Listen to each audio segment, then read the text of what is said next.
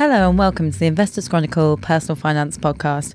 I'm Deputy Personal Finance Editor Kate Beerley, and joining me in the studio today are Personal Finance Editor Leonora Walters, Personal Finance Writer Emma Agerman, and we've also got Abraham Okusanya, Chartered Financial Planner and Ambassador for the Personal Finance Society. So today we're going to be discussing the fact that TD Direct is no longer processing scrip dividends. I'm going to talk a bit about the importance of dividend reinvestment, and we're also going to be looking at change to the fee structure of Finsbury Growth and Income Trust, and talk through how IC Top 100 fund City of London has been coping with Brexit. So first to that, and Emma, you've been having a look at this, haven't you? So tell me a bit about this trust. What's it designed to do? This trust is designed to provide growth in income and capital. And its manager takes a quite conservative, value-driven approach, with the main focus being on dividend yield. Okay, so what's the performance been like over the long term? Performance has been good. This trust became the first trust ever to produce 50 years consecutive dividend growth in earlier this year. And over the 3 and 5 years, it's beaten the FTSE All-Share Index, its benchmark. So over 5 years, it returned 82% compared to the FTSE's 65%. So good performance. Okay, so that's long term. And what about how it's fared more recently? More recently, it hasn't been so good. It failed to beat the index and only managed 10% over the last year compared to a return of 14% by the FTSE All-Share. So, it's a little bit of a lag. Yeah, a little bit. So what's behind that then? Well, when I met the manager, Jabe Curtis, he said the main reasons were due to the trust's underweight position in the oil and gas sector, and its exposure to some house builders. And so the underweight position in oil meant that the trust it sort of missed out on the oil price rally that's, been taking place over the last few months. And in particular, following Brexit, some of its holdings in Taylor Wimpey and Persimmon, which are both, big UK house builders, that took a big hit immediately after the Brexit vote. And so that hurt the trust performance as well. So why is he negative on oil and gas? Why does he not hold those? He thinks that, there's been so much sort of cost cutting in the sector, and there's still sort of problems of it. He does hold some holdings. He's got BP and Shell, which he recognises are both high yielding stocks, and there's sort of question marks over whether or not going to keep up that yield. But other than that, he's quite sort of cautious on the sector. He doesn't want to hold too much. Okay, and so you mentioned Brexit there. How was the portfolio positioned going into Brexit? He said that he was surprised by the vote, as not the only one. Yeah, many fund managers and other people were. But he said that actually, when he woke up on the morning of 24th of June, he found the trust to be very well positioned for Brexit because it's got a big overseas exposure. It's concentrating in large cap companies, 68% in FTSE 100 companies, and that's benefited from the fact that the pound has fallen, and so overseas earnings of compared to sterling have been stronger, which has benefited the trust. Okay, and so you mentioned, I think, the kind of risk of dividend cuts, particularly among some of those big FTSE stocks, and we've been hearing about that a lot. It's quite an interesting area, isn't it? I mean, where is he most worried about the potential dividend cuts? Well, as I said, oil and gas, that's one of the reasons why he's underweight. And he said that, he was aware that maybe BP or Shell might have to cut their dividend. He said that, the fact they're both now currently yielding over 7%, even if they cut them by half, it would still be 3.5%. So still a good income. He's thinking it could be, but he would need to reevaluate that, if and when it happened. So that's one area. And he's also been reducing some of the holdings he has in pharmaceuticals, particularly GlaxoSmithKline and AstraZeneca, as he's worried that the dividends there don't appear to be that well covered. Okay, that's interesting. So what's he adding to? He's actually been adding auto-related stocks because he thinks, taking advantage of the low oil price and low interest rates, both of which he thinks are, going to be beneficial to drivers. So the trust has about 10% over actually in in stocks that are overseas. So one of them is that he's added recently is a German engineering company called Daimler. And that's also related stock. And the other kind of couple of UK retailers that he's added recently are Pendragon and Inchcape. Okay. So we talked a bit about his kind of concerns for these companies' dividends. How well covered is the trust's own dividend? I would say it's pretty well covered. I mean, they added 8% to the trust reserves in the last year. And currently, the dividend is 85% covered by the reserve. So, yeah, strong coverage there. Good, so pretty good. And so for more about that, have a look at this week's magazine. And now we're going to move on to the news that other IC Top 100 fund, Finsbury Growth and Income, is introducing a tiered fee structure, which could potentially affect its ongoing charge. Leonora, tell us a bit about this fund and how's it been performing? Okay, right. Finsbury Growth and Income is a UK equity income investment trust run by a very successful and well-regarded fund manager called Nick Train, and its performance is absolutely excellent. It's one of the top performers in the AIC UK equity income sector over 1, 3 and 5 years, and well ahead of the FTSE All-Share over those periods as well. Okay, so what exactly is this fee change and why is it happening? Right, well, Finsbury Growth and Income is introducing what is known as a tiered fee. Now, the way this will work is that when Finsbury Growth and Income's adjusted market cap reaches 1 billion, its administrator, Frostro's fee, will be 0.5% of the adjusted market cap a year up to 1 billion and 0.135% of adjusted market cap of the amount over 1 billion. And its manager, Linsell Train's annual fee will be 0.45% of the market cap up to a value of 1 billion and 0.405% of the amount over that level. So basically what happens is as the trust gets larger, the amount of assets at the higher end have a lower level of charges, so investors benefit from the growth of the fund. So it's an economy of scale thing? Yes, it is. Okay, so Abraham, why does this happen? Why do costs come down when trusts get larger? Well, I think it comes back to the point about economy of scale. So you've got a situation where, say you run £1 billion and the value of the asset grows to 2 billion. You don't necessarily double the cost. So the cost of running a £2 billion isn't twice that of running a £1 billion fund. And so this is a way for the manager the trust to pass that efficiency savings, if you like, to the investors. Okay, and I guess the big question for investors is whether or not this will affect the ongoing charge. So, Leonora, what's the answer to that? Yes, it will. If Finsbury Growth and Income's market cap keeps growing, and it's likely that its market cap will grow further because this investment trust regularly issues shares. Okay, and what's the ongoing charge right now? It's currently 0.78%. Okay, I mean, that sounds reasonable. How's that compare to other trusts? It's pretty good, actually. I mean, it's not the cheapest, but it's in the lower half of the UK equity income sector. And when you consider the absolutely excellent performance of this investment trust, largely the best in the sector, it's very, very reasonable. Okay, and how common is this tiered fee structure? Among investment trusts, it's fairly common. There are quite a few trusts have that. Other examples in the AIC UK equity income sector include City of London Investment Trust, which we've just been speaking about, Perpetual Income and Growth Investment Trust, which is run by Mark Barnett, well-regarded manager, Troy Income and Growth, and Murray Income Trust. And looking in other sectors, some reasonably well-known trusts that have it are Baillie Gifford Shin Nippon and Baillie Gifford Japan Trust. Okay. Abraham, what do you think of this structure? Do you think it's a good way of charging?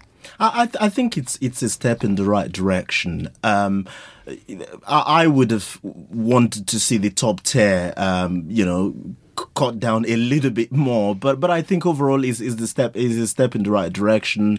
The danger is that investors, and in some cases professionals who look at funds, get confused by the different levels or different tiers that you've certainly got. Does sound quite confusing. It does, yeah. Okay, but do you think that's the fairest way of charging for investment trusts? I think I would prefer a single layer of charge that is simple for investors to understand, and as the size of the fund the fund grows bigger, that the standard charge is reduced across board. That would be, in my view, the simple and most effective way to do that. Okay. Now, Leonora, when you're looking at these trusts, do they normally have comparable open-ended funds, and is one normally cheaper than the other? Well, some do and some don't. There are cases of where you get an investment trust run by a fund management house that also has open-ended funds run by the same managers. And I mean, there's probably too many to name here, but in this article I mentioned Baillie Gifford Shin Nippon and Baillie Gifford Japan Trust, and they do have similar open-ended funds. Baillie Gifford Japanese smaller companies with an ongoing charge of 0.63%, and Baillie Gifford Japanese with an ongoing charge of 0.68%. Now, in this case, the open-ended funds have much lower charges than the investment trusts. And on average, open-ended funds, such as unit trusts and open-ended investment companies, are cheaper than investment trusts. There's a number of reasons for this, and I won't go into them all here, but one is the fact that a number of investment trusts have performance fees, and performance fees are virtually unheard of among open-ended funds outside the targeted absolute return sector. But the point is, there is no hard and fast rule or regular pattern, so you can't just assume something by looking at the structure. You need to look at every fund and every trust on an individual basis, and the fact remains that some individual investment trusts have very low ongoing charges, and high-profile examples of good performance records include City of London Investment Trust, which has an 0.42% ongoing charge, and Scottish Mortgage Investment Trust, which has an 0.45% ongoing charge. Okay, and in fact, I think we'll come back to the City of London and performance fees in a minute. But Abraham, what do you think about that comparison between unit trust fees and investment trust fees? Could you kind of generalise about, how fairly structured unit trusts? Well, you tend to, with unit trust, you tend to have, a single layer of cost. So the ongoing fee, or it tends to be the common or the standard approach. You get less examples of performance fee in the unit trust sector. When you look at investment trust, it's far more complicated in the sense that you get the standard ongoing fee, and then there are performance fees over and above that. Okay, so let's talk about that performance fee debate. I think City of London has cut its performance fee in recent years, and proponents of fees say that they benefit shareholders because they give incentives to managers to do well. Critics say they make trusts more complicated, more expensive than their open-ended kind of peers. Abraham, what do you think of performance fees? Good idea, bad idea? I'm not a huge fan, and I don't buy the incentive argument. I think if you go back to the premise of active management, the premise is that you outperform the market, and I think that there is a lot of incentive built into the standard ongoing fee, the normal ongoing fee. I don't think that you need additional incentive when you do your job, which is to outperform. Think about it. We don't pay doctors a bit more for saving lives, right? And I think that you've got this situation, to my mind, from an investor's point of view, of heads they win, tails you lose, in the sense that there are instances where managers are rewarded for losing less than their benchmark. I think it's just fraught, really, with and on levels the playing field from an investor's point of view in terms of to trying to compare funds. And there's another layer to this, isn't there? Because trusts use benchmarks to assess whether or not they are kind of deserving of a performance fee.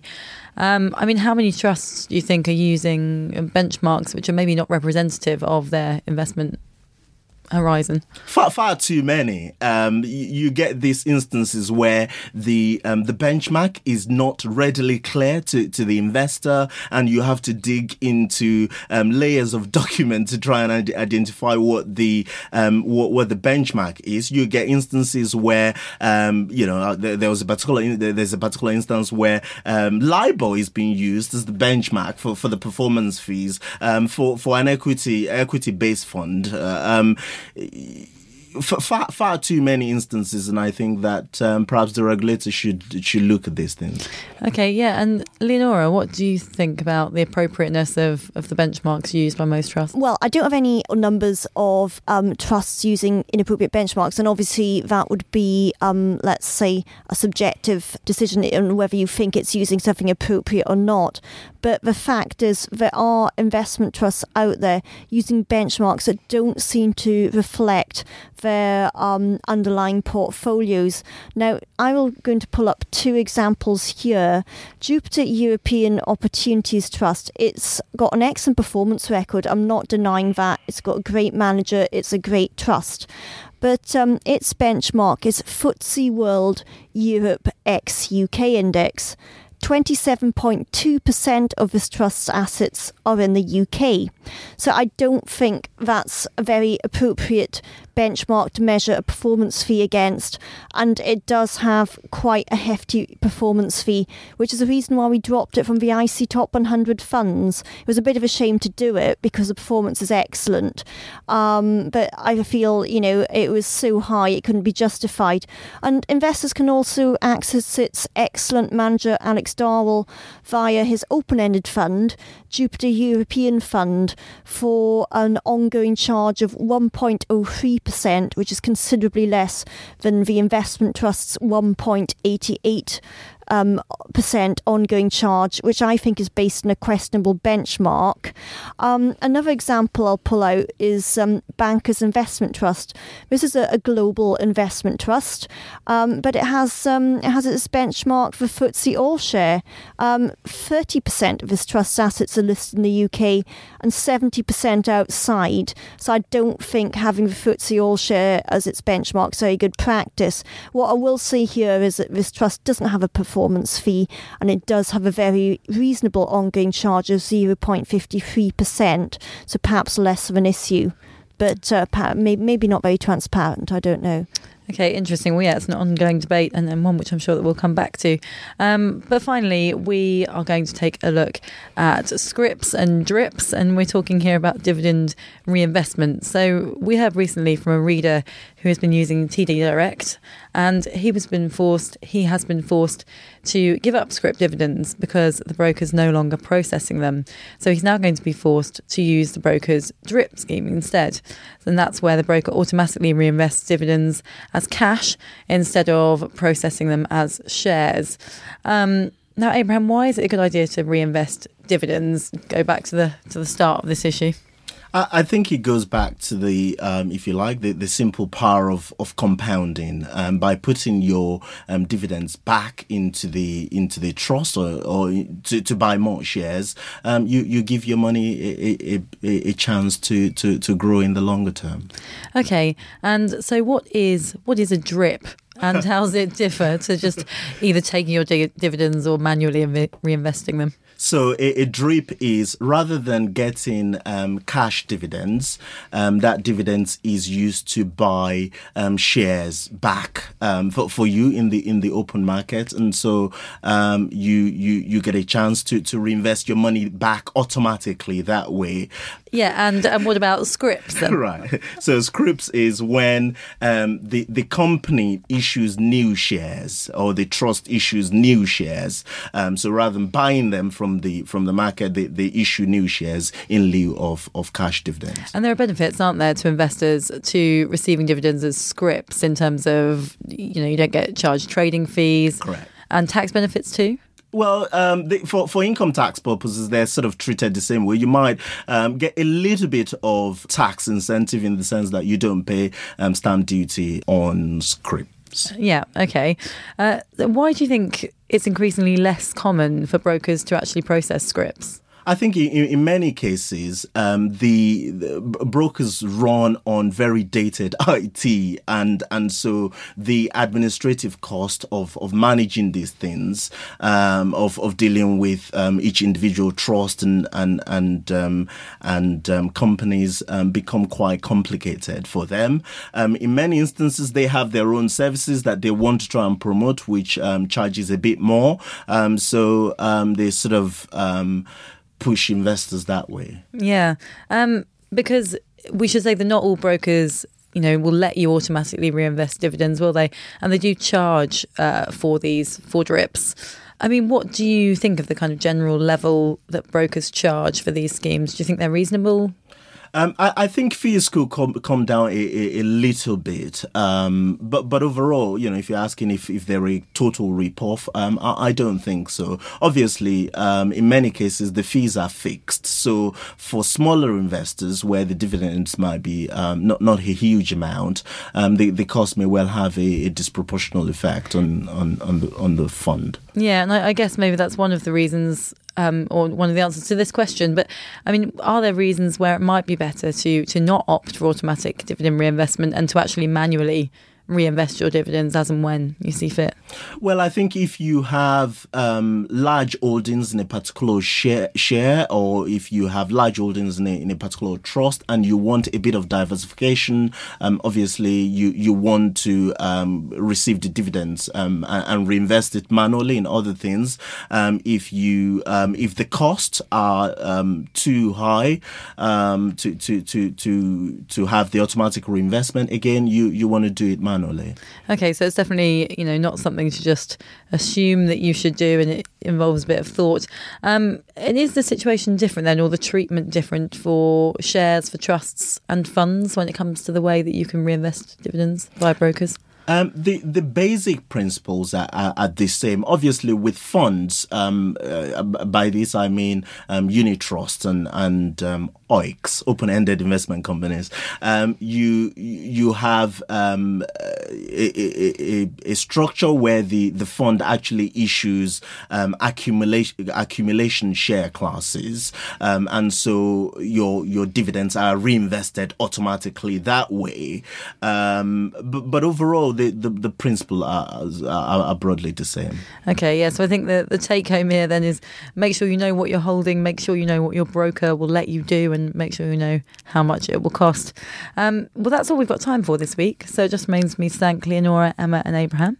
If you want to read more about reinvesting dividends, about performance fee disputes and debates, and about City of London and Finsbury Growth and Income, pick up this week's magazine. Otherwise, have a good weekend.